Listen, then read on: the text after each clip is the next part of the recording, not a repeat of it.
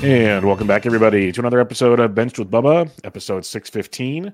Going to continue on our recapping of the MLB Hot Stove since last Monday's episodes, about a week's worth of action. Kind of a couple big names got moved. Just going to throw it out there. We'll talk about them.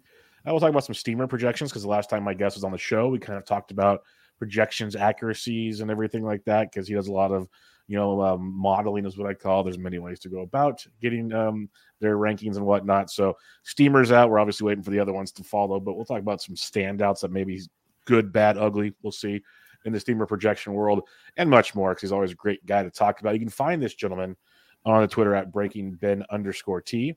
Ben Tidd, thanks for joining me again. Hey, Bubba, thanks for having me again. It's actually kind of been a while now, but I need the break, I think, from talking baseball. But so I'm excited to get back into 2024.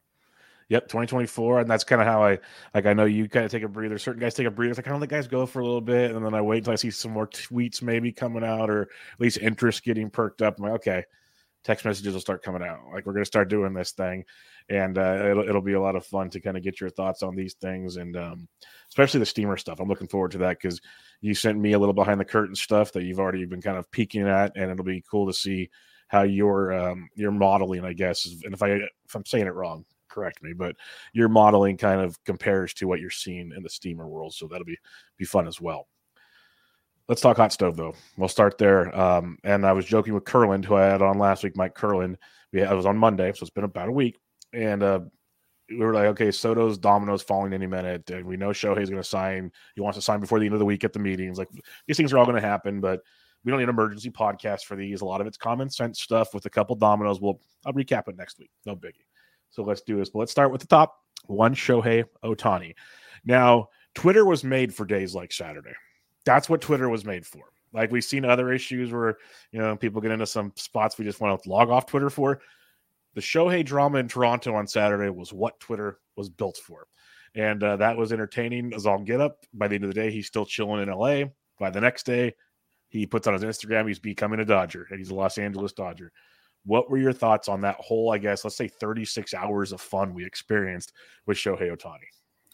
Well, luckily for me, I didn't expend too much energy over it because I wasn't really on Twitter on Saturday. But lucky you. Seeing the aftermath was kind of funny. Like, people were hating on John Morosi, who I always really liked, and like, people were calling for him to like lose his job or something. I'm like, all right, it's a little. He definitely swung and missed on the report. I get that. Like, of course, with Ohtani, like, so everyone wants to be first to report it. But yeah, I mean, in terms of fantasy baseball impact, it didn't really affect us too much. I don't think, no matter where he went, because he's probably going to go to a good team. He's going to be the DH. He's not pitching this year anyway, so we knew all those things. I think the most annoying thing for me is that it's all like most of it's deferred money. And as a Yankee fan, the Dodgers have kind of been like the not direct like rival for the Yankees, so they're not a rival, but like it's like it's the other big team that does a lot of spending. Like the Yankees, we'll talk about their moves eventually too, but it's just I'm fine with them getting them, but I want them to pay all that salary like. I don't want them like in 20 years to still be paying the salary. Like, I feel like it's like a cop out almost, but that top of the lineup for the Dodgers will be interesting, and looking forward to see how the run scoring goes in LA this upcoming season. Yeah, to the financial aspect, you and me both. Especially you. Yeah, as a Giants fan, because two things is we over here on the West Coast we call the Dodgers the Yankees of the West. The way they spend money, like they're peas in a pod, just on opposite ends of the country. And different leagues. But when I heard I even tweeted out, I'm like, okay, I'm really curious to see, I figured there'd be an opt-out or two. No opt-outs. He's there for the whole duration of the contract unless he gets traded.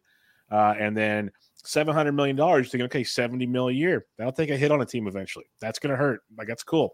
No, he diverted most of it till like he's like the next Bobby Bonilla, basically, and it's not going to matter. And he wants the Dodgers to keep spending money to make great teams around him, which is a brilliant move. Like, this is a genius thing. And I even tweeted, I'm like, no opt-outs, deferred almost all his money. He truly is a unicorn. Because that's the joke you make. He's pitcher hitter. He's just not a normal person that's just money hungry at all. He's just cool.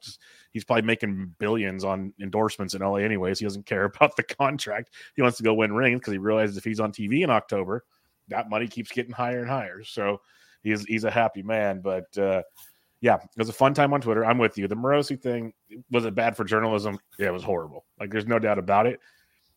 He'll probably won't use those resources anytime soon. Let's put it that way. Let's just go with that one. But and he might take a little breather log out for a bit, as we like to joke about. Yeah. But he'll be back. MLB Network will have him on TV again. John Heyman and Bob Nightingale have lasted this long on a horrible work. Like John Morosi can make it as well. You're eventually going to strike out at some point in time. This was just a rough one. It's just a tough one. But okay, so you mentioned the run production part. Let's talk fantasy for a second. Mookie Betts, he's already a beast last year, 200 plus runs and RBIs. I've seen people saying 250 plus. Freddie Freeman's a monster. Gets on the average, driving in runs. Right now, they're projected to have Betts, Shohei, Freeman, Will Smith as the top 4 in the order. It's filthy, absolutely filthy. So the question I have for you, because I saw it posted a couple places, Mookie Betts right now, through the last 11 draft champions drafts, a little over a month's worth of time, is the 4th player off the board. It goes Acuna, Bobby Witt, Julio Rodriguez, Mookie Betts. And Corbin Carroll's almost tied with Mookie Betts. It's like 4A, 4B. Would you still have Mookie in that potential order, or does he move up for you with this Shohei deal? Yeah, this is tough. So we were alluding to before we started recording. I haven't really started my ranking process yet. So this is kind of just me going from the seat of my pants. But so with the steals environment, it's tough because Mookie is not going to steal like the guys going around him. Like Corbin should get like maybe 40 more steals potentially than Mookie, and that's going to be very impactful even with like so many more steals available. And I kind of highlighted this for later on when we do our steamer review, but like Mookie's profile, I understand the run and RBI potential, but like you don't want to pay for someone's ceiling unless it's like late in a draft. Like with your first round pick, you really want to make sure you hit it. Like Mookie, he had like a career year last year, so you're paying for that kind of now that he's going this early, and now there's the expectation that he's going to do even better, which is asking a lot because he had a really great year last year, and like he's going to score a lot of runs. But like we saw this past year with Toronto, like they disappointed with Vlad and Bichette and Springer. Like we thought they'd be a better offense. Like I'm not comparing them apples to apples, but it's like that same kind of this like scenario where the whole team just kind of underperformed. But like you mentioned, the top 4, it's as good as it is, as good as any team in baseball, probably better than the Braves, I would say. Yeah. I would be hesitant to move them up with those steals guys. But I could see why you'd want to, because I understand how valuable having that many runs and RBIs from your first round pick is. It's I think it's overlooked a lot when people are analyzing players. They tend to focus more on the homers and steals and even the average now, and RBIs and runs kind of get thrown away. But I mean, regardless of who you take, you're going to get a lot of runs and RBIs from this pick anyway. But I think people are going to, I mean, it happens with like players all the time. Like people see these monstrous outcomes and they expect it when they take these, they choose these players at these picks. So I don't know. I have to do some more digging before I can say for sure, but I'd just caution people from getting way too excited.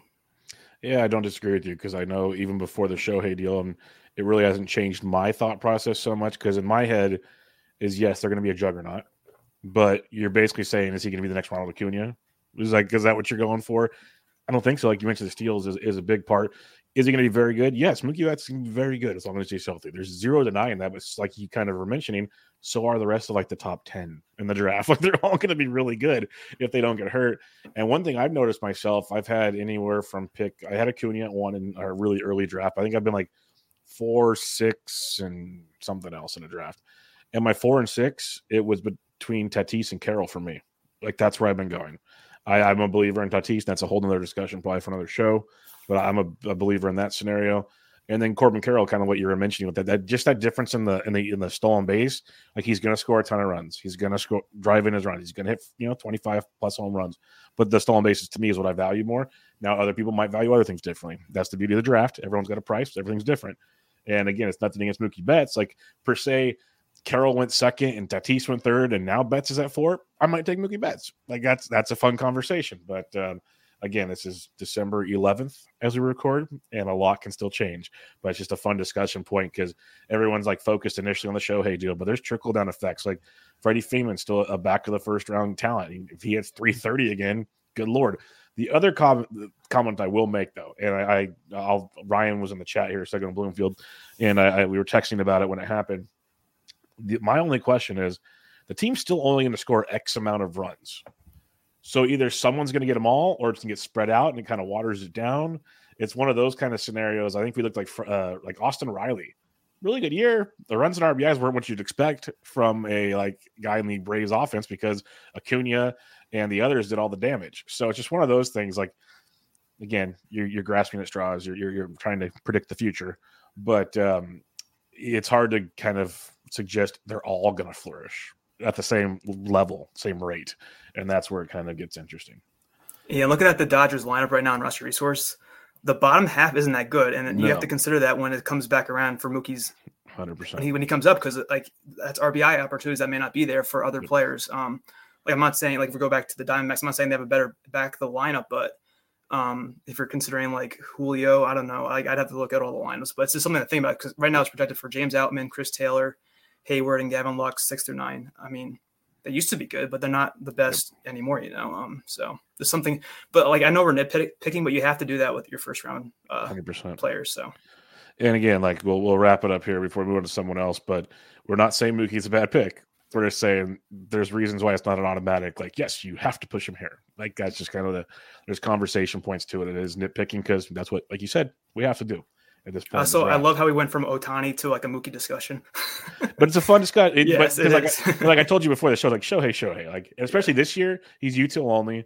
He's going in the back, third to half of the first round. I think that's fair. We'll have that discussion real quick.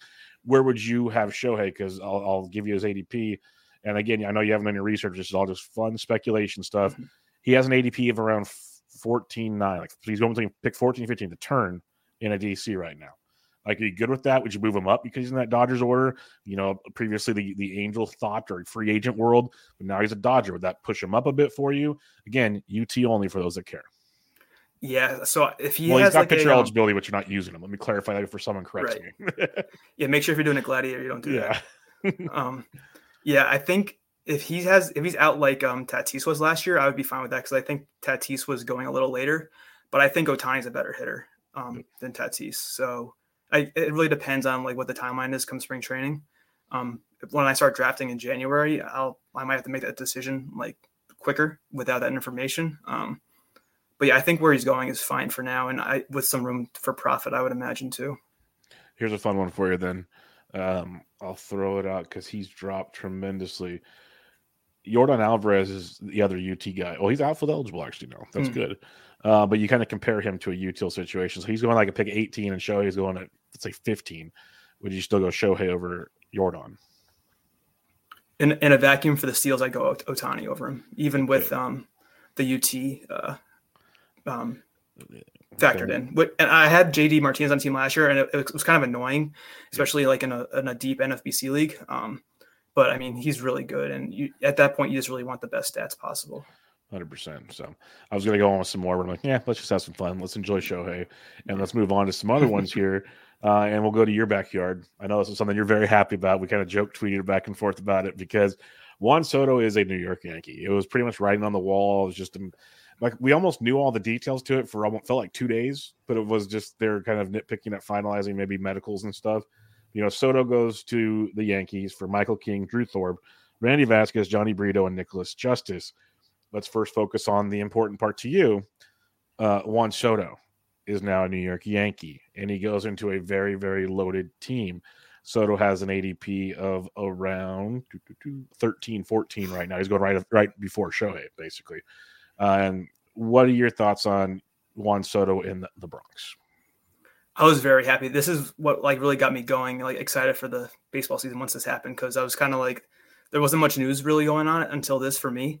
And so I'm really looking forward to it. The one thing that's kind of scary is that he's not going to resign until after the season. So there's still the chance that it's only a 1 year thing. But I mean, I'm going to enjoy it because, yeah, King was good, but he literally fractured his elbow throwing a pitch 2 years ago, and he's 28. And he was great for the Yankees last year, and I like him this year in drafts. I think I will. But yeah, you can't pass up that deal for Soto, I don't think. And I was going back and forth with Curlin a bunch too about where he's going to hit, whether Judge will be before him or who's going to hit second. And so I'm looking forward to seeing how the lineup works. It's going to help Judge a ton, and whoever hits leadoff should score a ton of runs. So it's really going to help the lineup a lot. They definitely needed to make a big splash like that, and they feel like the Yankees again. And I'm excited to watch them play this season. Yeah, no, it's going to be pretty darn awesome to see him there. He started getting comfortable towards the end of the season with the Padres. He's battling injuries and everything. In the end, still had pretty good Soto numbers. Now a healthy year in New York. Could be fun. I know others like Ryan has pointed out that park factors wise, you think, you just run to the lefty and it's better for power, but drains the batting average. Juan Soto might be an exception. Let's put it that way. It's the way he hits the baseball. We'll wait and see, but it will be interesting. We'll plug Curlin's website a lot more once he gets all his teams up there. But he's building basically an opponent to roster resource plus some other content. I do like it. It's not just me liking Mike Curlin. He gives you more options in a smaller thing. So we'll kind of play with it and see once he's all finalized with that. But it'll be interesting. Like, do you put him in front of Judge because of his OBP skills? Do you put him behind it to mix up the lefty righties, all that kind of fun stuff? Will be something to see. I want to talk to you about the Yankees rotation before we get over to some of these pieces that went to the Padres. So now, can we do one thing real quick? Yeah, what you got? So while we just had Betts fresh in our minds. Okay. So the one thing I added to the show notes was, I think there's a chance that Soto out earns Betts this year. Okay. I can't argue that. If you look at Steamer projections, Soto's the seventh best or eighth best hitter. Betts is the 11th best hitter. So they kind of think the same thing right now, potentially. And that's pre-Dodgers trade or the Shohei trade. But in terms of skill set and projection, stat profile, they're very similar players. It's just that Soto was on a worse team than Betts, and now he's on the Yankees and maybe in front of Judge. I think his run potential is just as high as Mookie's is. And Soto's going at the end of the first. So if you have a late round pick in 15s, or if that's like the start of the second and 12s, I think he's a great pick there. And the Yankees were more aggressive, I think, last year stealing bases with Volpe and some of the other young guys. So he may even steal more because I think he stole 6 bases or something in September. I remember he had a ton of steals late in the season. So, that's one thing I saw looking at the Steamer projections that I wanted to bring up. So I figured just throw it in there now while we're still talking about him. But Perfect. I think that's something I think that could happen. That's like a bold prediction almost for me. I think for next year is Soto could finish ahead of Betts. And that was before I tweeted this out on the 30th of November before the trade even happened. So I'm more biased now, but I wasn't biased then. Yeah, it'll be interesting to see because obviously the lineup dependency will factor in a lot of those statistics. But I'm with you. Soto's still so darn young. I think he had a rough year last year. Plus, like you mentioned, the Padres were underachievers to say the least. So there's a lot of issues there in San Diego, and it wasn't just all Juan Soto that you can point to. And he's going 2 picks after Aaron Judge. Judge is going before him. Honestly, I think I had my outfield rankings come out a couple days ago. I think I have Soto ahead of Judge now that I think about it because I got some flack on the Aaron Judge stuff, of course, because any major market on Reddit decides to have some fun with you when you don't appreciate their players. I got flack for Max Muncy one time. That was fun. But Judge, a couple picks before Soto. That'll be an interesting debate going into the season. Power versus maybe more of a 5 category guy type thing. And because I just don't believe Judge is the stolen base guy we saw that one time. But we'll wait and see. That's a whole nother discussion point. But the Soto versus Betts is fun. I like that angle. And those are the kind of things we look at in draft seasons, especially KDS wise. Now, if you're comfortable with that, you can go back into the first round, double dip real quick before, wait to the front type scenarios. And that's definitely an angle to approach things. Mm-hmm. Now, pitching staff, Yankees. I know they're not done. This is very clear. The fact they traded for Soto means they're kind of going for things now. We're going to start playing Yankee baseball again on the market. So you have Cole, Cy Young winner, no problems. Question mark in my world, still with Carlos Rodon. Clark Schmidt, who I like, but the strikeout stuff needs to get better because he can't just keep relying on soft contact. Nasty Nestor injured a ton last year, and then right now they have Clayton Beeter as the 5th. I don't know. I'm guessing they'll address that already. But what's your thoughts on this rotation? Because you can have all the offense in the world, but the pitcher's got to show up. Yeah, it's definitely scary. So they met with Yamamoto, the Yankees did today. Hopefully they sign him. I'm just going to say it now. He's going to the Giants. You don't understand this. That's good. Oh, he's going to the Giants. Okay, he's going to the Giants. Okay. Well, no, I mean, honestly, though, if he doesn't sign with the Yankees, I think Montgomery would be a great signing for him to come back. I mean, he may hate their guts now, which is fine. I was about to say, that'd be an interesting – I'd like to be a fly on the wall in that room.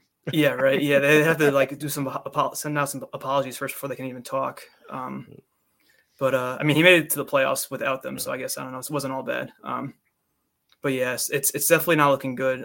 It's kind of ironic that last year the Yankees pitching carried them, and now it looks like it's going to be the opposite going into next year right now. But yeah, looking at the minor leagues, yeah, they need to sign somebody. Yeah, because they traded, like, Drew Thorpe was a guy that I know the tool shed guys were on my show said he should get called up early in the season. Randy Vasquez made spot starts. Johnny Brito made spot starts. They're all gone.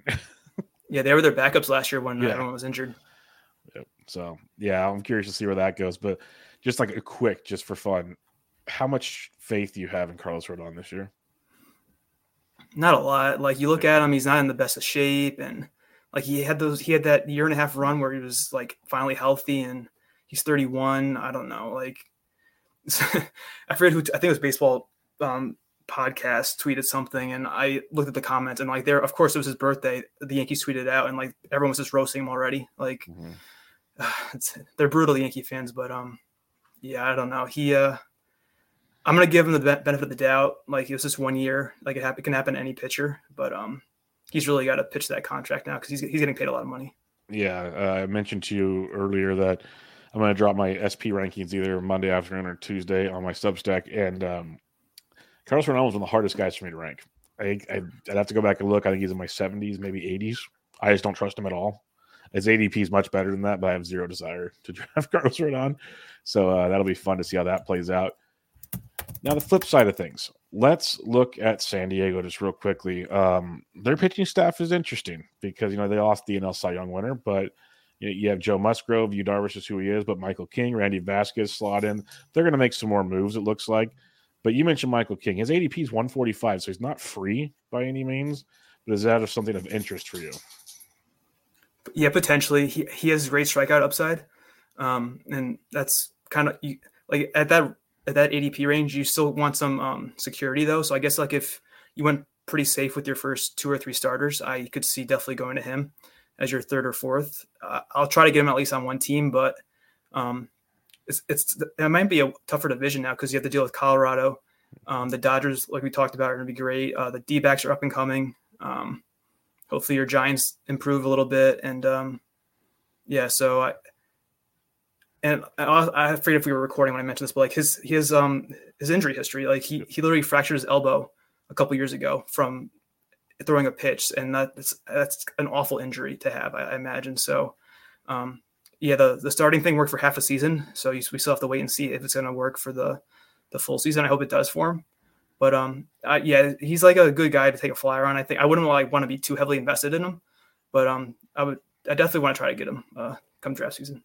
Yep, I'm a fan of his as well. I love the improvements we saw. I'll just throw out to the listeners. Drew Thorpe is going around pick 500 over the last 11 DCs. He will be up at some point if you want to play that game in DCs and redrafts. Maybe not so much. We'll have to wait and see. The other question for the Yankees, they traded for Alex Verdugo from the Red Sox. Kind of surprising to see those two teams shake hands on something, but we got Verdugo going to the Bronx. What's your thoughts on Alex Verdugo in pinstripes? He has an ADP of 340 right now. I think that's a great price for him. He's never been someone I've been into in fantasy just because of his power and speed profile. Like, he's a much better real life player than he is a fantasy player. So from the Yankee perspective, I really like the trade. They didn't really give up too much. Like, I think the biggest name was Greg Weissert, and he didn't even do that well for them last year. He was a reliever. But I think Verdugo could hit leadoff. I think he should. Right now, Rush Resource has LeMahieu batting leadoff, but I think Verdugo at this point in their careers, he's just a better hitter. And I think they could go Verdugo, Judge, Soto to start off the lineup. Curlin thinks it would be Soto second, Judge third, but I think Judge is penned in for 2 because he's the captain. Like, it's his team, and he does great batting second. And I think if Verdugo hits leadoff in front of those 2 guys, he could score a lot of runs. And that price reminds me of Brendan Nimmo from 2 years ago because he was going around 300 and he was a leadoff hitter. And I think on a decent lineup. So I think Verdugo could definitely profit at that ADP. Yeah, I'm with you. If he's towards the top of the lineup, which I agree he should be based on his OBP skills, get on base for these big boppers, then yeah, that's a great price tag. Now, if they put him towards the bottom of the order, we have a bit of an issue again. So I guess it's that whole game. And I will say with these ADPs that are out there, DCs are all slow drafts right now. So I don't know what he's gone in recent drafts. He might be going even higher than that. That's just kind of, he's gone as high as Let's look at a different guy. Verdugo's gone as high as 278 with his ADP's 340. So just keep that in mind. He might climb up coming into the Bronx. Something to think about. All right, some other ones here as we've got the bigger ones out of there, but we still have some good news this past week. Craig Kimbrel signed with the Baltimore Orioles on Wednesday, day after the relief pitcher pod with me and Bloom, where we talked about this. It made sense. The Orioles, it's a 1 year deal with an option for year 2. Basically, I think it's the option in case Felix isn't ready type thing. But Kimbrel was going to sign with the team that he got the chance to close on. Better for Jeimer Candelario to set up like he was before. Currently, Kimbrel's ADP is not going to be accurate. It's 230. I will say in the DC I'm in right now, went about 140. So I think that's more the world you're going to see with Craig Kimbrel. And the Orioles are contenders. So what are your thoughts on this? Definitely a good spot for him to go to keep his value. And so I'm looking at some of his stats right now. He had a high walk rate last year. I know I've heard people say that he kind of collapsed a little bit down the stretch. And he had some high hard hit metrics. His exit velocity was over 90 miles per hour. Hard hit percentage was 46.7, which is really high. So it may not be a dominant Kimbrel season next year, especially everyone knows about the wall in left field, but he's a righty, so the lefties will get him more, and it's kind of short to right field there. So that could be an issue. But in terms of like an RP2, or if you want to wait on your RP1, I think he's a very good target because, like you said, the Orioles are going to win a lot of games again. They should somehow get better, and they did really well last year, which is kind of scary as a Yankee fan. But I think he'll probably still go up, I think, in terms of ADP, but definitely a good signing for him.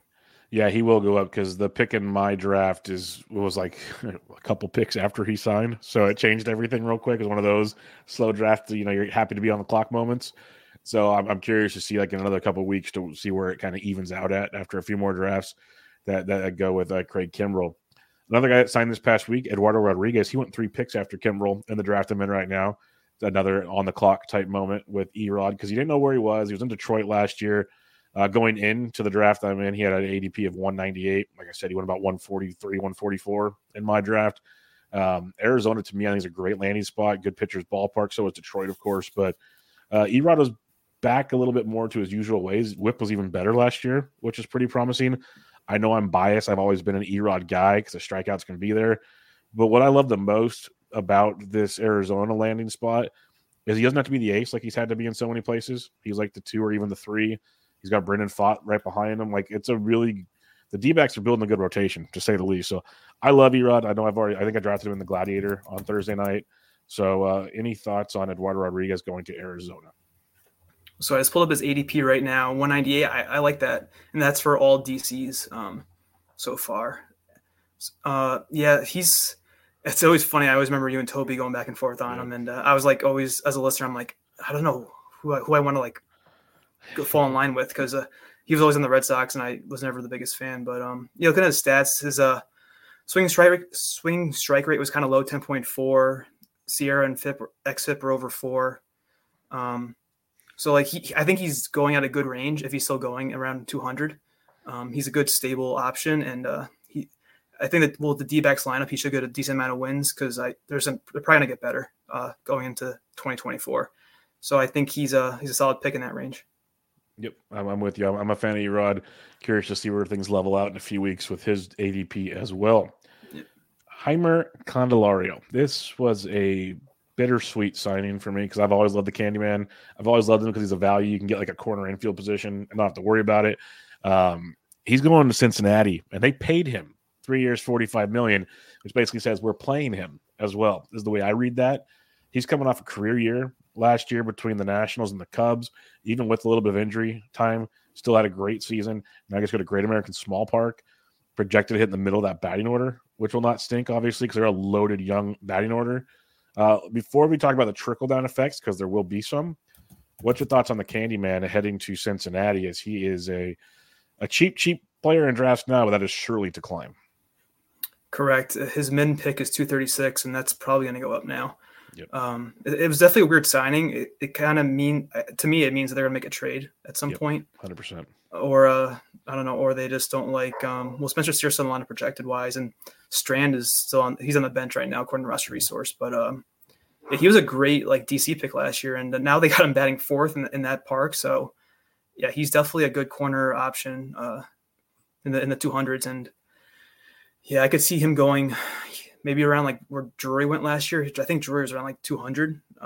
But he's in a better park, and looking at his underlying stats, he was like a middle of the road, good average hitter. So I think with the opportunity and the plate appearances in the ballpark, I think he's a very good pick at that price range.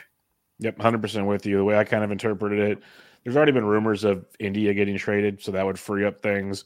It's either that or CES. Strand is the one that gets kind of automated out here because, India and Strand could DH together somehow.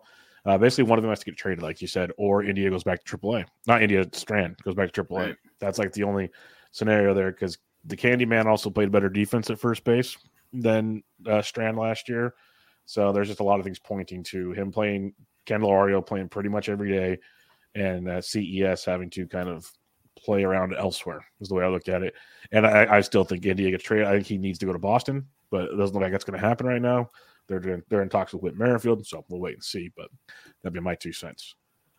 Tyler O'Neill traded to the Red Sox. Could be another Cardinals outfielder finding a new home that just flourishes their life. It's an interesting pick. He's very, very cheap in drafts. It'll come up a little bit, but there's still a lot of haters out there on the Tyler O'Neill front. I found that out recently. You either love him or you hate him. 2021 was a long time ago where he broke out. It's been an injury mess ever since. What's your thoughts on him going to Boston? I think it's a great park for him to pepper that green monster, hopefully. Yep. He the one thing with him, though, is like I just don't trust him to stay healthy right now. Yep. But I'm not sure what his ADP is offhand. I'll find it for you. Okay. Yeah, so I'm looking right now at like he had a good walk rate last year. What was it? 290. Oh yeah, so that's I think at that price. I mean, you still want to like, especially in the 15, you still want to have guaranteed production, but like he was going much higher last year and the year before, so you're getting a good discount on that price. But yeah, so like he had a good walk rate last year, limited time. K rate was fine for him, 25%. Good barrel rate, good hard hit rate. Good expected BA was 249. So I think if he's coming into 2024 healthy, I could see him moving up the lineup too. Because right now, Roster Resource has him batting 7th.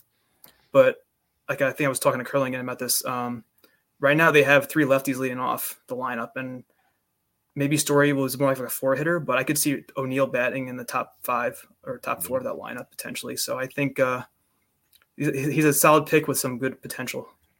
Yep. And there's a couple things in looking at the lineup, like, Verdugo leaving basically locks in Jarren Duran, and I think that's going to boost his fantasy value, obviously, because that was a kind of a where do they go situation, but kind of puts Duran back towards the top of the lineup. But I'm with you. Like, Story's a good 2-hitter, honestly. And then he can move Devers to 3. And you have Casas and O'Neill in that 4 or 5 spot. That's definitely a world that we could all live in. I think there's a lot with O'Neill. I talked about it. I wrote about it. I talked about it. I tweeted it on Twitter. And I didn't want to bore everybody with every aspect of it, but I kept going through 21, 22, 23, all his like hit charts and his where he liked to swing the most, where all the different charts you can see on Savant. And it was very, very clear from his major successful 2021 season each year where his problems went. He stopped being aggressive inside, started swinging more away, especially down and away. You saw his ground ball rate climb recently. Fly ball rate dropped. A lot of things that make sense in that regard. You would have thought it would have been completely a pull situation, but this is why his ground ball rate probably went up. He actually pulled the ball more in 2022 than either of the 2 seasons. But if you try to pull a ball down and away, those that don't play baseball, you're going to hit a ground ball. That's just how this thing works. So someone that's played baseball my whole life, I was like, these charts make way too much sense of why he struggled. Like, it's pretty clear to me. And obviously it could be he was hurt, so he couldn't get around the ball. Matt Thompson of genius fantasy mind from Prospect Live, but he also is a diehard Cardinals fan, and he flat out said he started waiting on the ball to come in more and tried to hit it opposite field for some reason, and it somehow resulted in more ground balls. So he needs to get back, but his strikeout rate dropped tremendously. So that's what it kind of came down to. He was more selective at the plate, but it limited his power production. So he basically needs to start striking out more, pulling the ball, and that could be a recipe for success. Obviously, got to be healthy too. A lot of what ifs involved there, but he's also still very young. So if he can get healthy, lots of things. You mentioned the lineup, the ballpark. I think there's a lot to like there for Tyler O'Neill. And I'll just say this much. You can't even quantify it on any website. That was a disaster in St. Louis. Like, they didn't like him. It was pretty clear. he's young. You could tell. I'm not going to speak for Tyler O'Neill, but if I was young and I thought I was good enough to play, but I'm basically getting trash talked everywhere, I'd be a little pissy too. And maybe my effort wouldn't be great. I don't know. There's just, how kids are these days. So that might be a whole nother factor to it, where now he's going to Boston. It's a new opportunity. He might be excited to play baseball again. A lot of what ifs again, but just little things like that we can't just see on a spreadsheet or on a website that you can't factor in stuff. So I think O'Neill's a nice. I'm not going to be the only person. You agreed. I think many will. A nice bounce back candidate this year. All right, we got a couple more, not as big, flashy as those ones. Those are fun ones. These could just be like some quick hitters if you want. Lefty Will Smith, veteran reliever, signs with the Kansas City Royals.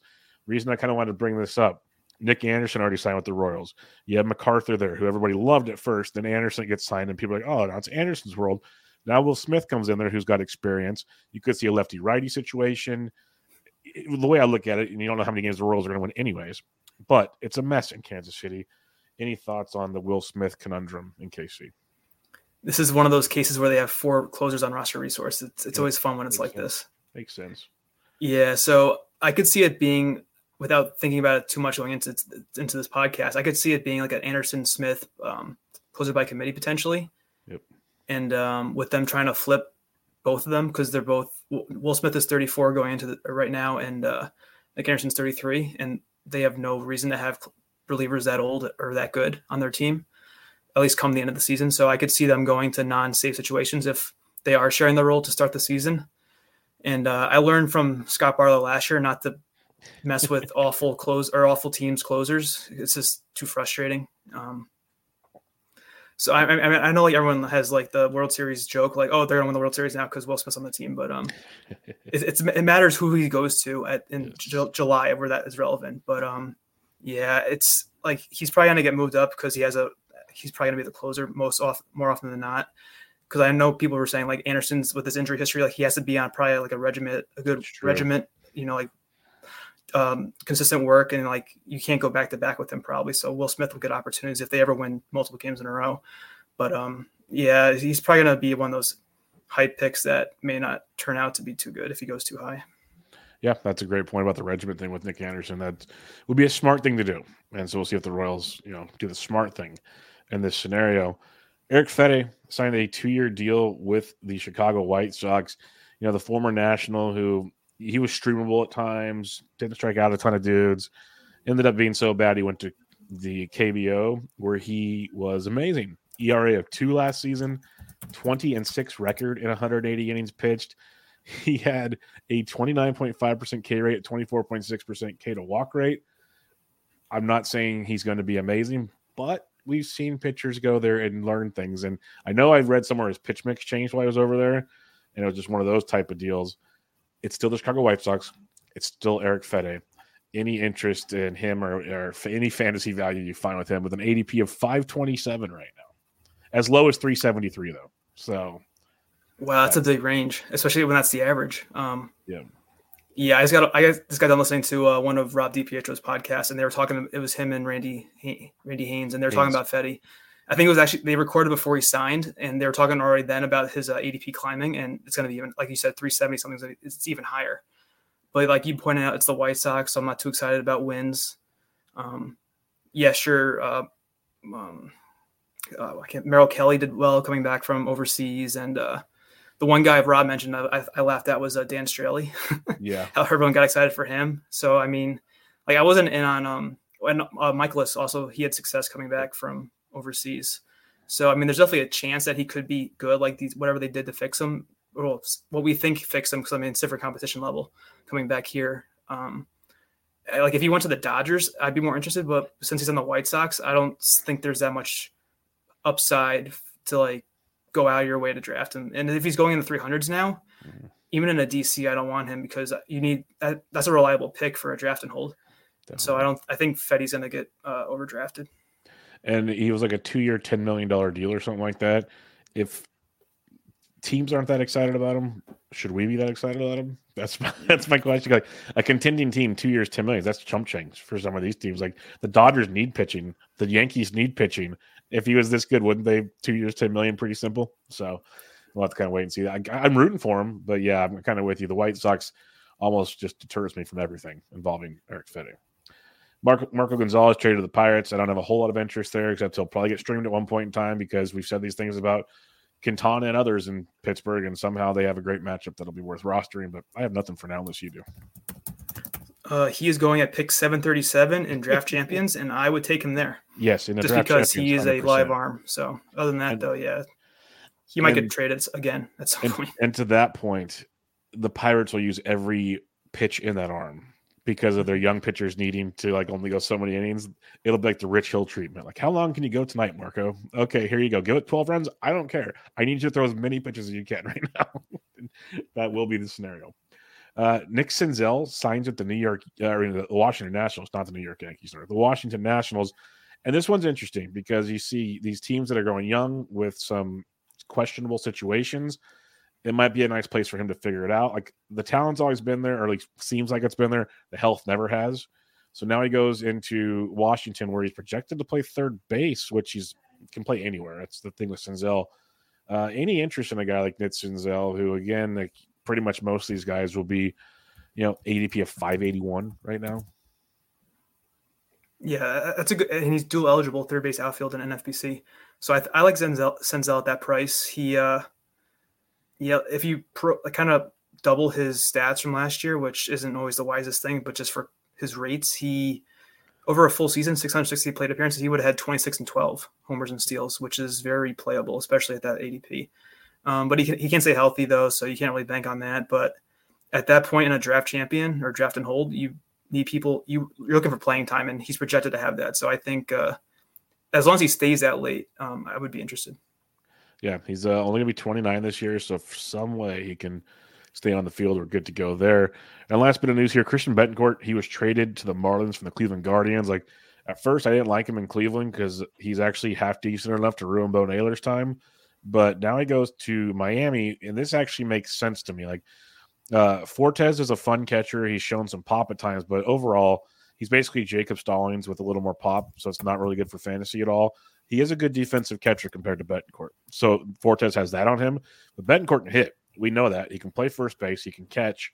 He would strictly be like a fourth catcher type in DCs. I don't think you can really trust him in anything else. Maybe a third catcher if not.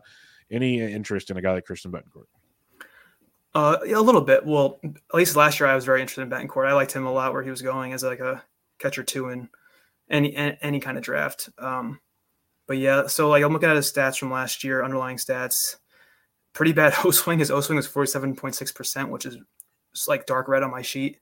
Contact rate of 66%, which is one shade less red. Doesn't walk a lot. Low XBA. So, and he's not even projected to be the starter right now. So if Fortes is a better defender, I could see them maybe like taking the hit with the potential offense and going with him over Betancourt most of the time. He's 32 now, so he's not like a prospect at all or anything. But yeah, he was someone I kind of missed on last year. But if spring training comes along and he's getting more plate appearances than Fortes or playing time, then I might be a little more interested. But for now, I'm not too excited about it. All righty, I'm kind of with you there as well. So it's strictly a backup situation with Betancourt. All right, that's the news for now. There'll be plenty more to go. We were talking off the air that there's still a bunch of big names out there. It's a crazy group of free agents / trade candidates in the world of baseball. So we'll keep you up to date here on a week-to-week basis. Not really a emergency podcast guy, if you know what I mean. So let's talk steamer standouts. This is why it's kind of fun. Is first projection that comes out, everyone gets excited in November. Here we are. We can look at the good, the bad, the ugly. Usually it's always a playing time thing we talk about. But I know you've done your Z scores and everything. At first glance, before we each have 5 players. We're kind of like, these kind of feel, good, bad, or something. What's your thoughts on the steamer projections that you've looked at so far based on your Z scores and whatnot? So I always think steamer's kind of optimistic, at least early on, year to year, compared to the other projections in terms of like offense. And I said this in the past before, but I don't really look at pitching too much. I use the projections more as like a ranking as opposed to what the actual stats are when it comes to pitchers. And so I added a couple notes on the outline. One of them was the steals. So only 9 players were projected for 30 plus steals, which I kind of thought was low, but I guess they're going with the conservative route first time around. maybe they didn't adjust the steals, or maybe they kept like the same formula that they normally would use without like heavily weighting last year. Like Acuna still has 56 steals for his projection, which that's pretty fair. Yeah, it's a lot to see for a projection. Well, there was only 12 players last year with 30 or more. Right. So, which is a good reminder because everyone was because I remember looking at I tweeted about this earlier in the fall, like the breakdown of number of steals, and it was like the 20 is where all the improvement went for the most part. I'll have to retweet this or something with the show.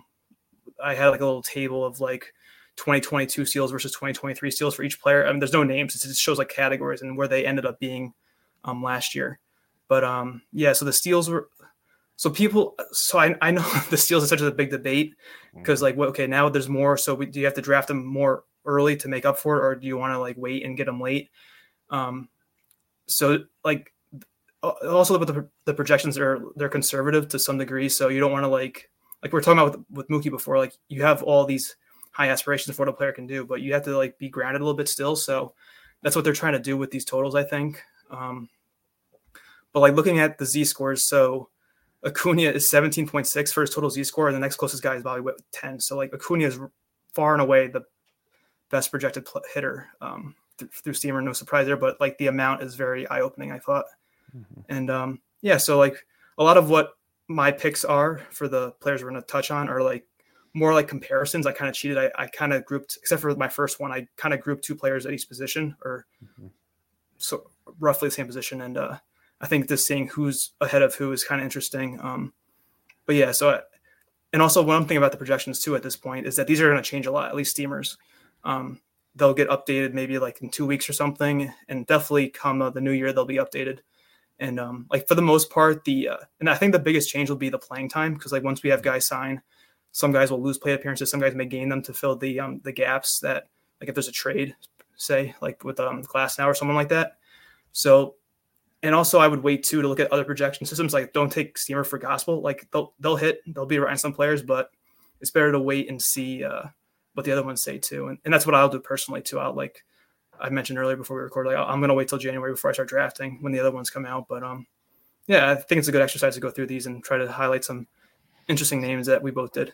And it definitely helps to kind of go through some early ones to if you are drafting early, like myself and other crazy people, this will help you maybe find a little bubbles of value potentially to look at. I like how at least you guys obviously at home can't see the outline, but Ben did a little a catcher's forte at the end here, so I'm looking forward to that because I'll have a few comments on that, of course. But let's start with the first one, because this is a player I'm glad you put on a list that I have so much trouble trying to figure out on draft day, and that is Josh Lowe. A great season last year.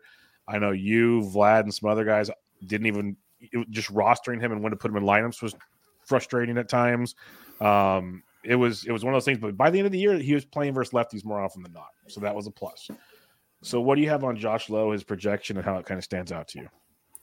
Yeah, so I identified him through the Z-score method. So for anyone not aware of what a Z-score is, it's a way to rank players. So it takes the sample's average and standard deviation for a statistic. So say the average homer per player. So what I do first is I filter out players with 300 plus projected plate appearances for like my population for doing this. And so it looks at, like, for example, the average homer, say it's 25 per player, which is probably a little high, but that's the example. It subtracts the average from the player's projected total, and then it divides by the standard deviation. And it's supposed to get everybody on like a standard playing field.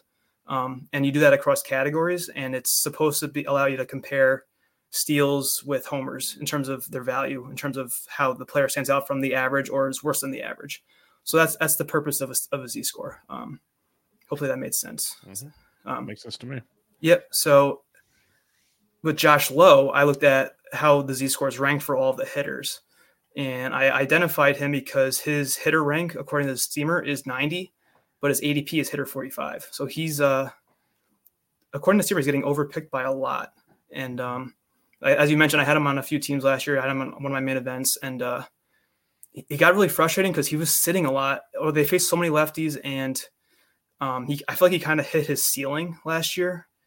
His average exit velocity wasn't that high, 44th percentile. His hard hit was 42nd percentile. chased a lot. He had a pretty solid XPX slug, but with the Rays, I don't know if they'll commit to playing him full time. And I don't know if you even want to, because his splits were bad against lefties. He had a 712. It's not awful, but he had a 712 OPS last year, but that's an 857 versus righties. So I think Josh Lowe, at that point in the draft, you want full-time plate appearances. I don't know if he's going to give you that. And I think that's what Steamer's saying too. And I loved having him on my teams last year. Like in daily leagues, he's great because you get to pick and choose when he's facing those righties. He's going to be in your lineup. But in like an NFBC type league where you have to set weekly or semi-weekly lineups, it's hard when there's two lefties on the schedule for the Rays, and like even on the weekend or Monday through Thursday, it's hard to put them in there. And I struggled with that a lot. And like you mentioned, Vlad, he always joked, you never sit Josh Lowe. And I broke that rule and it hurt me sometimes, but it's like when you see those lefties, you don't want to take a 0 on half those games. So it's definitely tough. And I don't know if he stays at that AP, I don't know if I'll take him this year because I want a little more certain production at that point. Yeah, I've stared at him so many times in drafts. I have 0 shares still. Didn't have any shares last year. Last year is fine based on his price. This year, like you mentioned, it's around 40, 45, give or take. And that makes it real tricky to trust when there's other guys. Like it could be your first pitcher off the board, a starting pitcher. It could be a lot of things, honestly. You could go for like my comparison is Randy Arozarena, Josh Lowe. Like we know what Randy is. Like he's a 2020 dude. We've seen it so many times. Do you want to take the kind of consistency of Randy or the ceiling potential with a massive floor of Josh Lowe? Things like that where it gets pretty tricky. So I think that's a great call out there. And I'm loving looking at your Z scores because I didn't cheat yet and look. I'm looking as I do mine. This next one already stands out to me in a humongous way just because of who he's next to on this list, who's a dear friend of mine. But we're going to start with the person I'm going to talk about. That's Gabriel Moreno. And when I say friend of mine, being sarcastic, people. Gabriel Moreno. We'll start with the catcher out the gate here. I had 2 of my favorite catchers. I could have done them all, but I didn't want to bore you guys with that. But I really, really like the potential for Gabriel Moreno this season. He comes in with an ADP of 147 based on the Z scores. He's the 164th hitter. He's basically right next to Yainer Diaz, which stood out like a whoa, what do we do with my boy? But this is, again, based on the projections here. And the reason I want to bring up Gabriel Moreno is last year, 7 homers, 6 steals at 284 in 111 games. They bumped him to 130, or they bumped him to 126, 15 game increase, 11 homers, 7 steals, 285. I think there's more to like there. And this is where projections can get interesting. I mean, like biases get in the way, but projection systems like to use, like, I guess, certain factors of things. And when I look at Gabriel Moreno, when you look at just the way he finished the season in the second half, I think that's more the player he is. He got the consistent run at catcher. He had it early, but he was kind of banged up and everything. Came back from the IL, and like even that month of September, October is huge. But second half alone, he hit 313 with 5 home runs and 2 stolen bases. I think there's more power in the bat, and the batting average. They gave him a fair projection. I'm not gonna say that's wrong by any means, but I think the powers where I have an issue. The 11 home runs. I think he's more of a 17, 18, maybe runs into 20, but maybe not that much. But I think he's got that in the bags with the steals that are there. But that average is great for him. So I guess my complaint is in playing time. I think he's going to get more than 126 games. Let's put it that way. And that's the catchers. That's why it's a lazy one.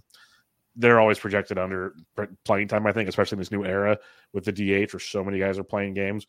But Gabriel Moreno is a dude for me that I think needs to get bumped up now. His steamer projection compared to ADP is within the ballpark, within the range. Like his ADP is 147, projections Z scores 167. Catchers obviously get pushed up, so that's why he's there. But I think the playing time / power is a little weak on Gabriel Moreno. That's my 2 cents. No, that's a good pick. I like them too. I tweeted about this after the season, and I looked at the when I was kind of doing my projection review from 2023's projections, and they nailed his projection spot on. The aggregate of steamer, BATX, and ATC, which is what I used. Like they were very close to being with what his final line was, and going into drafts, he was projected to get all this playing time because who's the catcher? He got hurt. I screwed this up the other day because I was writing about him.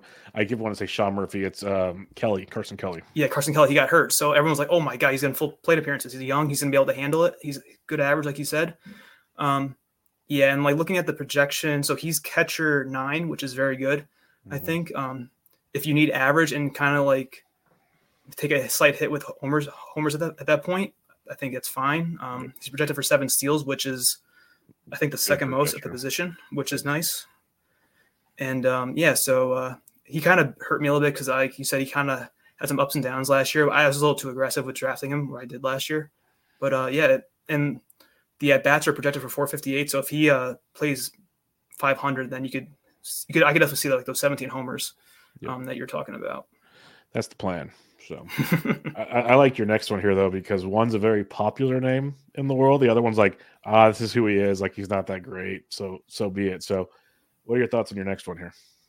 Yeah, so the next two are Andrew Vaughn and Spencer Torkelson. And I'm not lying when I say this, but according to the Steamer, Andrew Vaughn is their 77th projected hitter, and Torkelson's their 78th projected hitter. So not only are they back-to-back, Vaughn is ahead of Torkelson. And I bet you, based on looking at ADP, Vaughn's hitter 137, Tork's hitter 64. Yep, that's a fun one right there. Everyone's all on the Tork train the way he finished last year. Yeah, and so let me pull up the projection. So I think the Vaughn projection is a little aggressive. That's why he's so high up in the Z-score ranks. And where's the line? So he is projected for 82 runs, 26 homers, 82 RBI, and a 262 average with a positive weighted average. And I don't see him getting to those runs and RBIs, especially on the White Sox, because I could see them tanking and unintentionally tanking, like selling off Robert, even him potentially. But I thought this was very fascinating. And also I think his ADP dropped to like 238 or something, Vaughn's, and he was going at like 80 picks before that last year, I think. And he was one of the guys we covered on the review earlier in the off season because of how accurate his projection was. And he's kind of like one of those steady eddies. But if he's going at 240, even with last year's projection, and this one is better than last year's, I would take him all day at that price. And the thing with Tork, I think it's his K rate is what kind of holds him back in my mind. Batting average is a little low too. Right. Yeah. So he's a negative, according to the Steamer, he's a negative contributor in average, and Vaughn is a positive contributor. So you also have to account for that. But yeah, like, I don't know, Torkelson at that price, it's like a 3-category pick, runs homers and RBIs. And I think even last year he was barely above league average in terms of like weighted runs created plus, and whatever else you want to use, probably OPS plus is a similar story.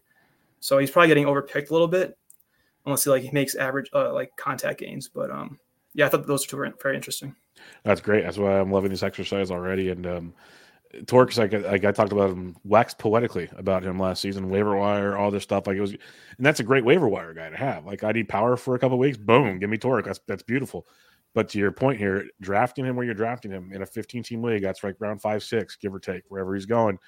And that is a big question mark at that point because there's a lot of other players that give you at least 4 categories, maybe even 5 still. Like, and that's where when you're building your team, it's tricky. Like, I love Tork. I think he's going to be a good ball player, but it might be a perennial problem with the average. That is the juice worth the squeeze, or can you build your team around it? Like maybe if you go to draft Corey Seager, Tork's probably awesome. But now you have 2 guys who don't steal a lot either, too. So That's a whole nother problem there. This is why building rosters is a blast, and everyone's got their own method of the madness, but it's just kind of like, piecing it all together. So, go Corbin Carroll, then Corey Seager, then Tork, have fun. But it's just, you got to, dominoes have to align perfectly to make those things happen. Okay, my next one, and I wanted to point it out because Mr. Bloomfield gave me a lot of crap on my show about mentioning Luis Rengifo.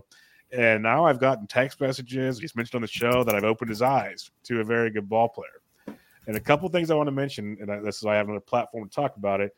When Luis Rengifo, what if I told you the last 2 seasons he's played 127, 126 games, plate appearances differed by about 60 almost, maybe more, almost 70. But the last 2 seasons, 2022, 17 homers, 6 steals. 2023, 16 homers, 6 steals. He hit 264 both seasons. Drove in 51 and 52. Consistency is huge. Doesn't strike out a ton. Walked almost 10% last year. Steamer has him projected to play 141 games, 22 homers, 10 stolen bases, hitting 261. That's pretty sweet to me. In the NFBC, second base, third base, shortstop, outfield eligibility, 4 positions, which in a DC is amazing. I guarantee in Yahoo he's probably got another position we don't even know about because 5 to 10 games there. His DC ADP is almost 269. If you look at the Z scores that Ben talks about here, 84th. He's between Josh Young and Ian Happ. And like that kind of stuff stands out to me in a tremendous way when you look at Rengifo. And the other reason I think the numbers could be even better, They've won 141 games.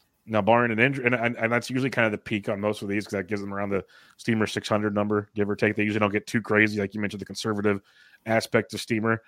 But if he doesn't get injured, he's going to pretty much lead off almost every game for the Angels. Not a great team, we know, but leading off, say he leads off 155 games now. That's almost 15 more games. This is a big season from Luis Rengifo that I don't think is getting drafted appropriately, is what I'm trying to say. Now, again, I might be overestimating it, but the positional flexibility, and even if he's going like 50 to 60 picks higher, I think that's still a great price tag on Rengifo. And I don't know. I think the projection is low. It's a playing time thing to me, but to me, ADP wise is pretty solid. Any thoughts on Rengifo? And you found him before I even sent you the projections with the Z-scores, and I'm looking at I made my whole list for it. Yeah. Where he's at on that score is pretty awesome. Yeah, he's above Ian Happ. Yeah, and like just the names around him. It's like he's ahead of Josh Lowe, who we just talked about, and Willie Adames, and all. Like it's also it's one set of projections. Like I said, like it could change drastically. I don't know what the other ones will say too, but it's definitely interesting. He was someone I feel like he got hot last 2 seasons, and like it kind of shot his price up in drafts, and then he didn't play full time, which was always frustrating. I think I took him in a Gladiator last year, and for half the year it was like a terrible pick, but then he played again. The one thing I know you love him. Everyone who has heard that knows you love him. The only thing I want to say is that he has one of those like Ozzie Albies splits. He's a switch hitter, and he's much better versus lefties. Last year he had a 931 OPS against lefties, and Rengifo against righties had a 730 OPS. So I don't know if that will affect his lineup spot based on who they're facing, but he's projected to hit leadoff for the Angels right now. And at that ADP with that eligibility, I think he's a great pick. So, big fan of his. All right, who are the next 2 gentlemen you have here? Because this is another one that they're kind of spaced out in ADP right now. Right, yeah. So my next 2 are Manny Machado and Paul Goldschmidt. They're back-to-back. According to my Z-scores for Steamer, Machado is the hitter 30, Goldschmidt hitter 31. But when you look at ADP on Draft Champions, Machado is hitter 43 and Goldschmidt hitter 46. And I can't tell you how many times I've heard Machado brought up already in podcasts, and it's barely December for how late he's going. I think his ADP is moving up higher. I think he's around 73 now. So that's kind of creeping back to where he is. And I think it's just because people are worried about the shoulder, I think, or wrist, whatever his injury was. And I think it's a little, I don't know. It's kind of like with Ohtani in terms of unsure of when he'll be ready. I don't know if he's going to be ready for the start of the season. I get that, but I don't think he's supposed to be out very long, if at all. And this is Machado. And they lost Soto in San Diego, but they still have Bogarts. They still have Tatis. Cronenworth isn't that good, but he's still there. Like they have some players, so it's not that he's the only guy in that lineup. And he can steal. I don't know if he's getting older, yes, but he could definitely chip in 15 steals maybe, especially with the rules. And if you're getting him at the end of the 5th round, maybe early 6th and a 15, I think that's solid. And he's playing third base, so getting steals at third is definitely nice. And then Goldschmidt. So I don't know if I would be as optimistic about Goldschmidt because he's so old, but Steamer still likes him. He has good underlying metrics. Looking at his EV was 91.3 miles per hour, which is very good. He had 11.9% barrel rate. His hard hit was 50.7%, which are all great numbers. So I feel like this happens with Goldschmidt every other year. Like he has like a good year that isn't supported by the stats, and he'll do poorly when it's the opposite. Like he should have done better. It's kind of weird. But I think where he's falling is a good price. Like he's right. He's 4 picks or three hitters after Machado. And I think at that range, if you need a first baseman instead of a third baseman, it's a decent gamble. Yeah, I'm with you. Like first off, the Machado train, I've been all aboard that price tag. I think that's just ridiculously good right now. But the Goldie one, I'm also with you because it's like, yeah, I get it. The price tag is good. Do I trust the kind of bounce back? Because I don't really want the same thing. I want it to be better at that point in the draft, and that's what makes it tricky. But like when you look at your Z-scores, they're both 30th hitter basically, and that's pretty sweet. All things considered, where they're getting drafted. So like, what do you believe? Do you want to believe that's why these are just fun exercises. Do you want to believe the projection? Do you want to believe aging is going to keep the curve? Because a lot of projection systems use like 3-year weighted averages. They use a lot of things that don't necessarily factor in, all the good, the bads, and the uglies of the scenario. And that's what makes it very interesting as well. All right, my next player, and this is strictly a playing time thing for me, is Chas McCormick. And again, I think when they update Steamer in a bit, you're going to see this change. But you got Chas McCormick ADP of around 162 right now. They haven't projected to play 123 games. Last year he played 115, and he hit 22 homers, 19 stolen bases at 273. On a Steamer, they have him 123 games, 18 homers, 13 steals, 244. Two things. I think his power and speed's better than that. Now, the average, is a big bump from previous seasons. Can he keep that going? The other factor, though, the 123 games, I think is going to be more because they pretty much, Brantley's gone. They announced McCormick's going to be an everyday outfielder for them. They haven't made any other moves. Obviously, that can change. They want Jordan on the DH. They don't want him out there because with Jeimer going to catch full time, it leaves the DH wide open for Jordan Alvarez. Chas should be playing every day in the outfield. If he does, that's 140 plus games. Those numbers get back to those 2020 numbers that we kind of saw last year. So that's where I'm very optimistic on taking advantage of that now. Could be foolish, like fool's gold, foolish optimism on that. But I like what we're seeing there with Chas McCormick. Now, when you look like your Z scores, he's right behind Yainer Diaz, right? With Gabriel Moreno, right? Where we talked about earlier. Very similar Z scores, probably because Moreno's got a better average. Chas will bring the power and the speed and the kind of evens things out there. It's not a great look when you look at the Z scores for Chas McCormick, but I think as a whole, when the playing time fluctuates and moves up, I think he'll be a much better projection to look at. So I think Chas is one to kind of jump on now. Could be wrong, though. Yeah, I think, like you mentioned at the start, the playing time is key because his projection is 434 at-bats, which is actually fewer than Gabriel Moreno, according to Steamer. So, if they're committed to him playing full-time, you can't really input that into a projection system. Exactly. I mean, you could manually adjust it, but if you're going to go like straight process, it's not going to get picked up. And so like if you project him to like 600 at bats, that's probably like 25, almost 20. So that's what I'm thinking. Yeah. And the other thing though, too, that kind of brings it down is his projected lineup spot. So he's projected to be seventh.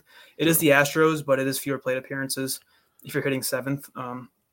Even on the Braves, it's still fewer plate appearances, but it's not as bad because it's the Astros. And he could move up, like if Altuve gets hurt again or Bregman, I could see him going to the top of the lineup, which is very likely. But I mean, you don't want to bank on it. But yeah, it's definitely we're gonna find guys like this all the time where any projection is gonna be lower on them than you think. You're gonna find someone at some point. So I wouldn't get too discouraged if you're taking them, but just like it's in the back of your mind now. 100%. And it's just where he's going in drafts, like other outfielders, Teoscar Hernandez right by him. I'll take my chance on Chas just for the speed upside. The one that's really tough for me, though, for just outfield only, Chas versus Riley Green. Who do you trust more? Chas better situation, Riley Green better team situation. Riley Green probably top of the order, and that Tigers lineup's getting better. So that's a fun one, and I think Riley Green has a much better projection as well. So we'll have to kind of wait and see on that. Who are your next two? Because these are two young guns that they'll cause all kinds of ruckus right now. Yeah, ones that have been in the news lately, other ones not so much. And I picked out Noelvi Marte and Jackson Chourio. These are more of a negative aspect, I would say, as opposed to positive. Let me find them here. So according to Steamer's projections and the Z scores, Noelvi Marte is projected for hitter 157. Jackson Chourio is hitter 160. I saw them back to back, and this is kind of what caught my eye. So when you go by ADP, this is all draft. I filtered out when I wrote this down for all draft champions. Marte is hitter 84, so it's about half of what his projection says he will be. And Chourio is hitter 127. I think Chourio's is climbing because this accounts for before he signed the contract, and that only happened like a week ago, I think, or something. So he's going to move up from 127, I think. But it's kind of goes back to that rookie bias, I guess, that I have, and even the projections. That's kind of where it stems from too. And I know you guys talk about it all the time too. Like, I'll believe it when I see it, almost, or you got to prove it to me first. If Chourio's going like around pre-pick 150 eventually, I don't know if I want to take him there. Maybe on one team, but like the Marte pick, like they don't like him at all. I had to let's see what he's got here. So he had a high ground ball rate, but for his profile, like a steals guy, it's not the worst thing. You could probably want that versus like a fly ball, like a high fly ball percentage. It's 52 ground ball rate versus 24 for fly ball. But I think that means he's hitting a decent amount of line drives too in between, which is fine. He had a good XBA last year in limited time, 296. So, and also in that lineup in the park, I could see why people are excited. But Steamers is saying, at least for Marte, to maybe hold your horses a little bit. And with Churio, I don't have anything because he didn't debut last year. So I'd have to dig He's into not his even minor league 20 numbers. years old yet.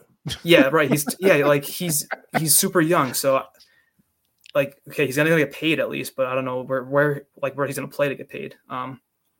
He gets, I'm sure he can get sent back down like easily, and it's just one of those hype things where I don't think I'll have either of them at all, but we'll see. Yeah, rookies are tough. Rookies are very, very tough between the two. I'd take Marte over Cheerio for this season, but I'm not a dynasty guy. But yeah, it's tough. Very, very tough. For me, I'll talk about a guy we talked about earlier, Jeimer Candelario. This projection will clearly change when they update clearly change when they update all the Cincinnati projections and everything like that. But for now, coming off a career season, that's why I was really surprised to see this projection. Played 140 games, 22 homers, 8 stolen bases. All those homers and steals career highs, 70 RBIs at career high, 77 runs scored, second best of his career at 251, best average since 2020. In that shortened season, best average since 2020 or 2017. If you want to talk full seasons, it was a great year for Candelario.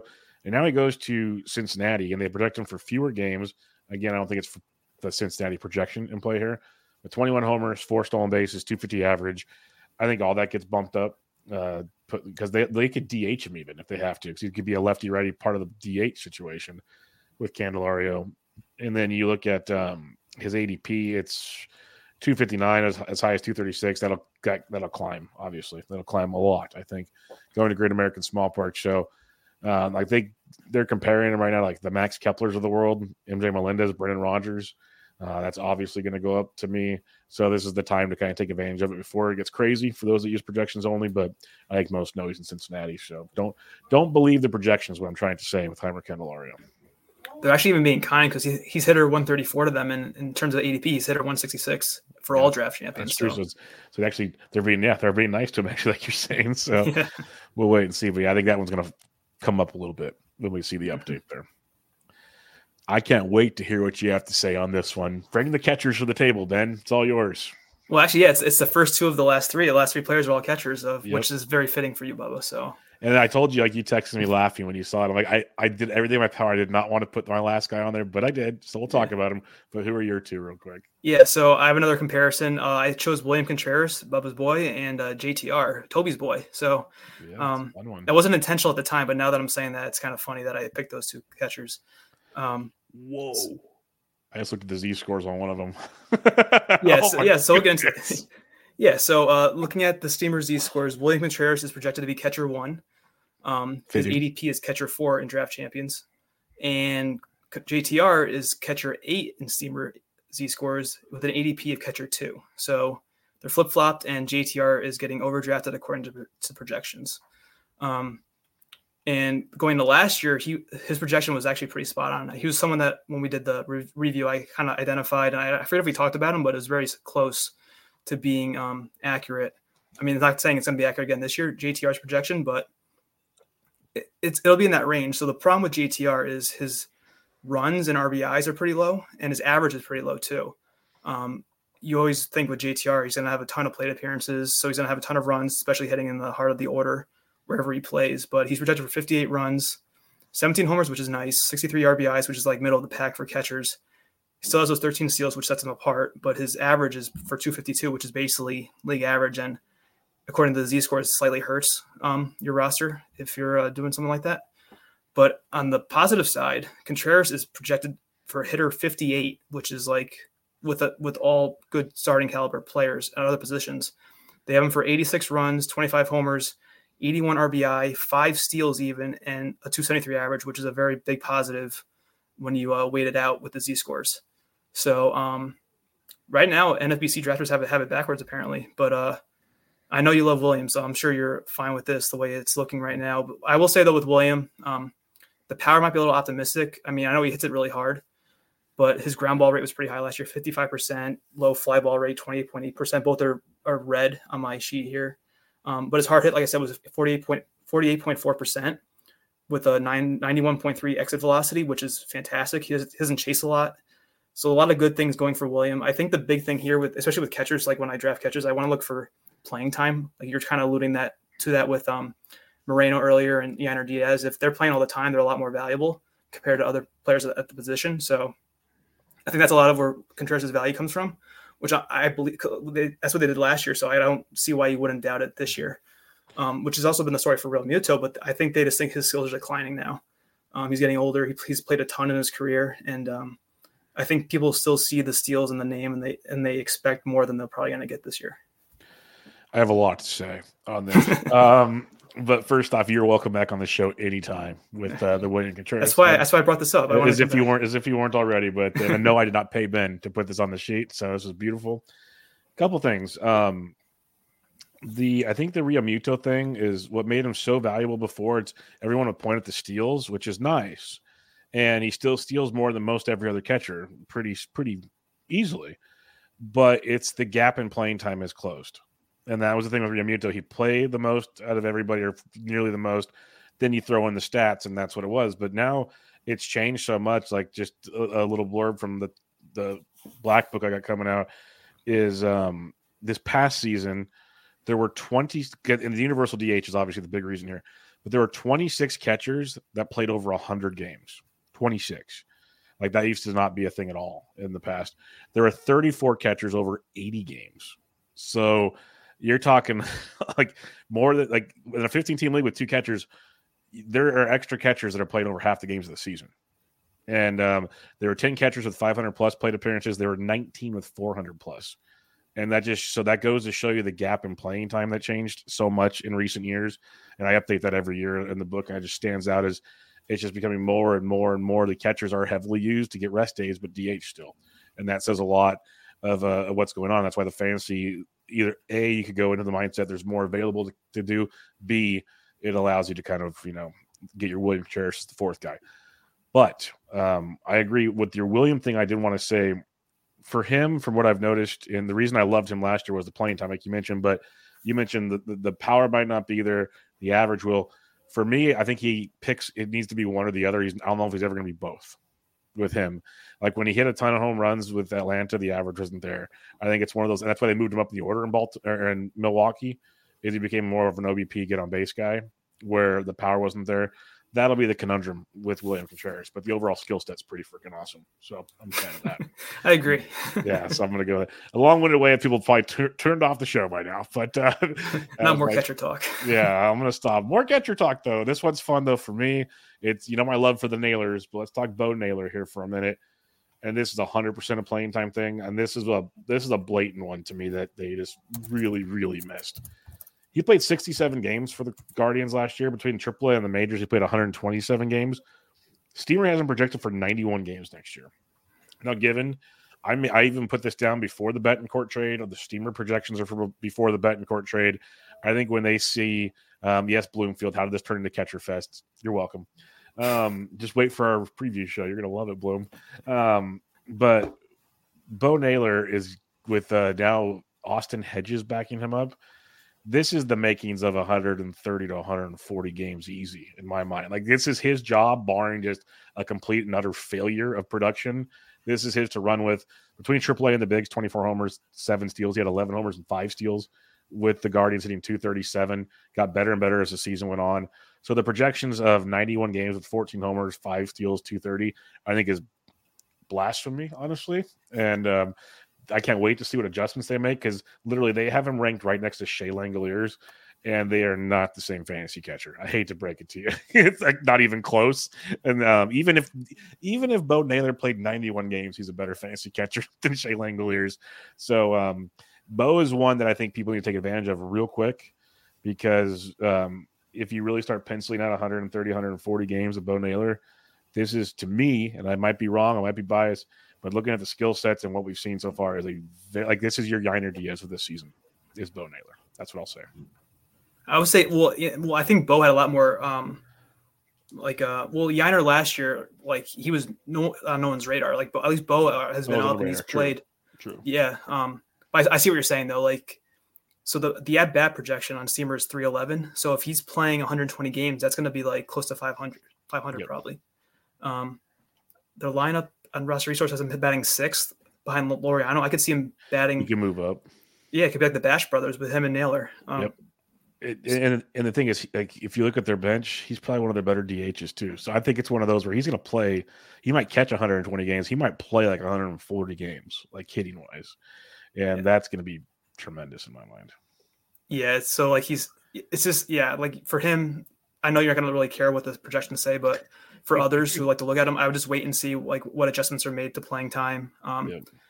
Now that it's just hedges for competition, like he's like a great 1970s catcher hedges, but Naylor's the future for them. They need the offense, and he can provide it for them, I think. So yeah, it's unfortunate that he's going as early as he is. Like no one's sleeping on him. He's going 167, hitter 103 right now in draft champions overall. So you're definitely paying a pretty premium pick for a catcher at that point, but he definitely has the speed upside for sure. So that's why people like him, and you like him for more than just that too. But yeah, what I'll say is he's not this year's. He's this year's William Contreras. Okay. Where people know about him, but he's gonna like you can draft him as your catcher. I didn't even look 8, 9, 10, whatever he's going right now. I know his overall ADP. I would not be shocked if he's a top 3 catcher this year. Like just with the playing time and the 5 categories he can supply, especially with when they should move him up the order. That'll be great. Mm-hmm. Any final thoughts of our little steamer exercise here, just for fun to kind of get our eyes on things, and looking at your Z scores is a ton of fun. Seeing some of the comparisons they make, that really like makes things stand out in a big way. Yeah, I'm glad I started doing it a few years ago. It's been really helpful, especially once I made the move to NFBC, because the competition, you need to at least be on par with everybody else or try to find an edge. And it's definitely helped me a lot with the looking at all the like the it's good at quantifying a statistic or the projection into a single number like WAR does. I will say the one last thing I wrote down on the notes was Trey Turner, Michael Harris, Corey Seager. Did you see that one? Yes. Yeah. So right now, Steamer has Trey Turner, Michael Harris second, and Seager has hitter 22, 23, 24. I think Trey Turner kind of picked me up or was what caught my eye. And their ADP in draft champions is hitter 9, hitter 30, hitter 18. So according to the Steamer and overall projections last year were kind of down on Trey Turner. That's why I didn't have him as like a number 1 pick. I had him like 6, I think, overall. Of course, he bounced back like everybody knows in August with an unbelievable second half. But they're kind of down on him again. They're high on Harris, which I am personally, I'm not the biggest Harris guy because of where he hits in the lineup. And I don't think he has like the ceiling of other early picks potentially. He's a solid 2020 guy with a good average, which is good. But that'd be better if he was hitting leadoff for the Braves. If he's hitting 9th, it kind of, or whatever he hits, it's going to take the little shine off of him. And then Seager is like, just for comparison, because they're all right in a row, and he was 18, so he's kind of priced pretty accurately. With Seager, though, it's the playing time, so they're still a little hesitant to give him full plate appearances because of his injury history, which is fair. But so those first round Trey Turners, I know Ryan's listening. Sorry, Ryan, it's not a stab at you because I know you took him in the first round in that DC, but I would be careful with Turner because like the projection is 94 runs. 22 homers, 83 RBI, 25 steals, which, like we were talking about before, is still good, but it's like in that bubble of steals now. And the average is only 278. So they don't think Steamer doesn't think that Turner's going to bounce back average wise. Like everybody else around him was like going 290s in terms of the projections where his value lies. Harris is like identical stat line almost. And then, of course, Seager is you get the power boost at shortstop, but no steals and the better average. So that was an interesting trio of projections. Yeah, and that's what's fun about this. And you point out the Michael Harris thing that stood out a lot to me because that's the one thing about doing these early slow drafts is like I'll see Harris in the chat room. And I've never really been a Harris guy, and I'm like, okay, his ADP's still here after last year. So I've dug into his profile and I saw that projection when it came out. I'm like, they love him. Like the projection is 25 homers, 22 steals, 85 RBIs, 82 runs at 290. Yeah, the average really stands out to me. Like the power speed, okay, we could see it depending on what's going on. But that average, like, and it's 293, 297 the last 2 years. Like he's hit that well. But you mentioned the spot in the order, like roster resource right now has him at 6th. Honestly, I'd almost rather have him at 9 if they're not going to hit him at the top because he can wrap around with the Acuna and company and score a lot more runs probably. I'd rather have that, but it might cut into a steals. There's a lot of what ifs involved there. But it was interesting to see Michael Harris is like they're still on him in a big projection wise, and not saying they're wrong. It just stood out to me. Bloomfield chatted in, all good, thought-provoking stuff this early. So that's why we do these exercises. It's like I said earlier in the show, it's December 11th. We're sitting here just kind of getting the wheels going, getting greased up here for the strong 2024 draft season, but kind of pinpointing things as we can.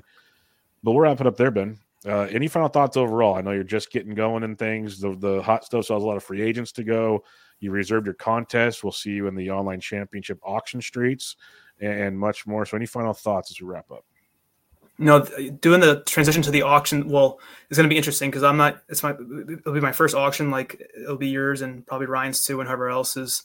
So they're getting more popular, especially now with the Champions League qualifier that Toby brought to NFBC, where the actual Champions League is going to be an auction. And that's for me to want to participate in that. I want to at least try out an auction first, and it's good for evaluation. It's kind of ties in with the Z-score process that I do. So it shouldn't be too big of a step, but trying to figure out what the bid on a player should be interesting. But like you're saying, I'm starting to get into it a little bit more, and this definitely helped kicked off that process for me a little bit. I'm waiting for free agents to sign, so hopefully they can hurry up so I can get drafting not long after that. But thanks again for having me on. It was a nice break to kind of focus on other sports for a little bit, but now I'm getting excited for baseball. Well, I appreciate it. And as usual, we'll be in touch and we'll get you back on here in a bit to talk some more, maybe when some other projections come out or something, and we'll kind of get a real feel on how we want to approach things. But for those that don't follow Ben on Twitter, it's BreakingBen_T. Highly recommend it. You can follow me at BD Entrick. And everybody, this was Ben for Bubba, episode 615. Catch you all next time.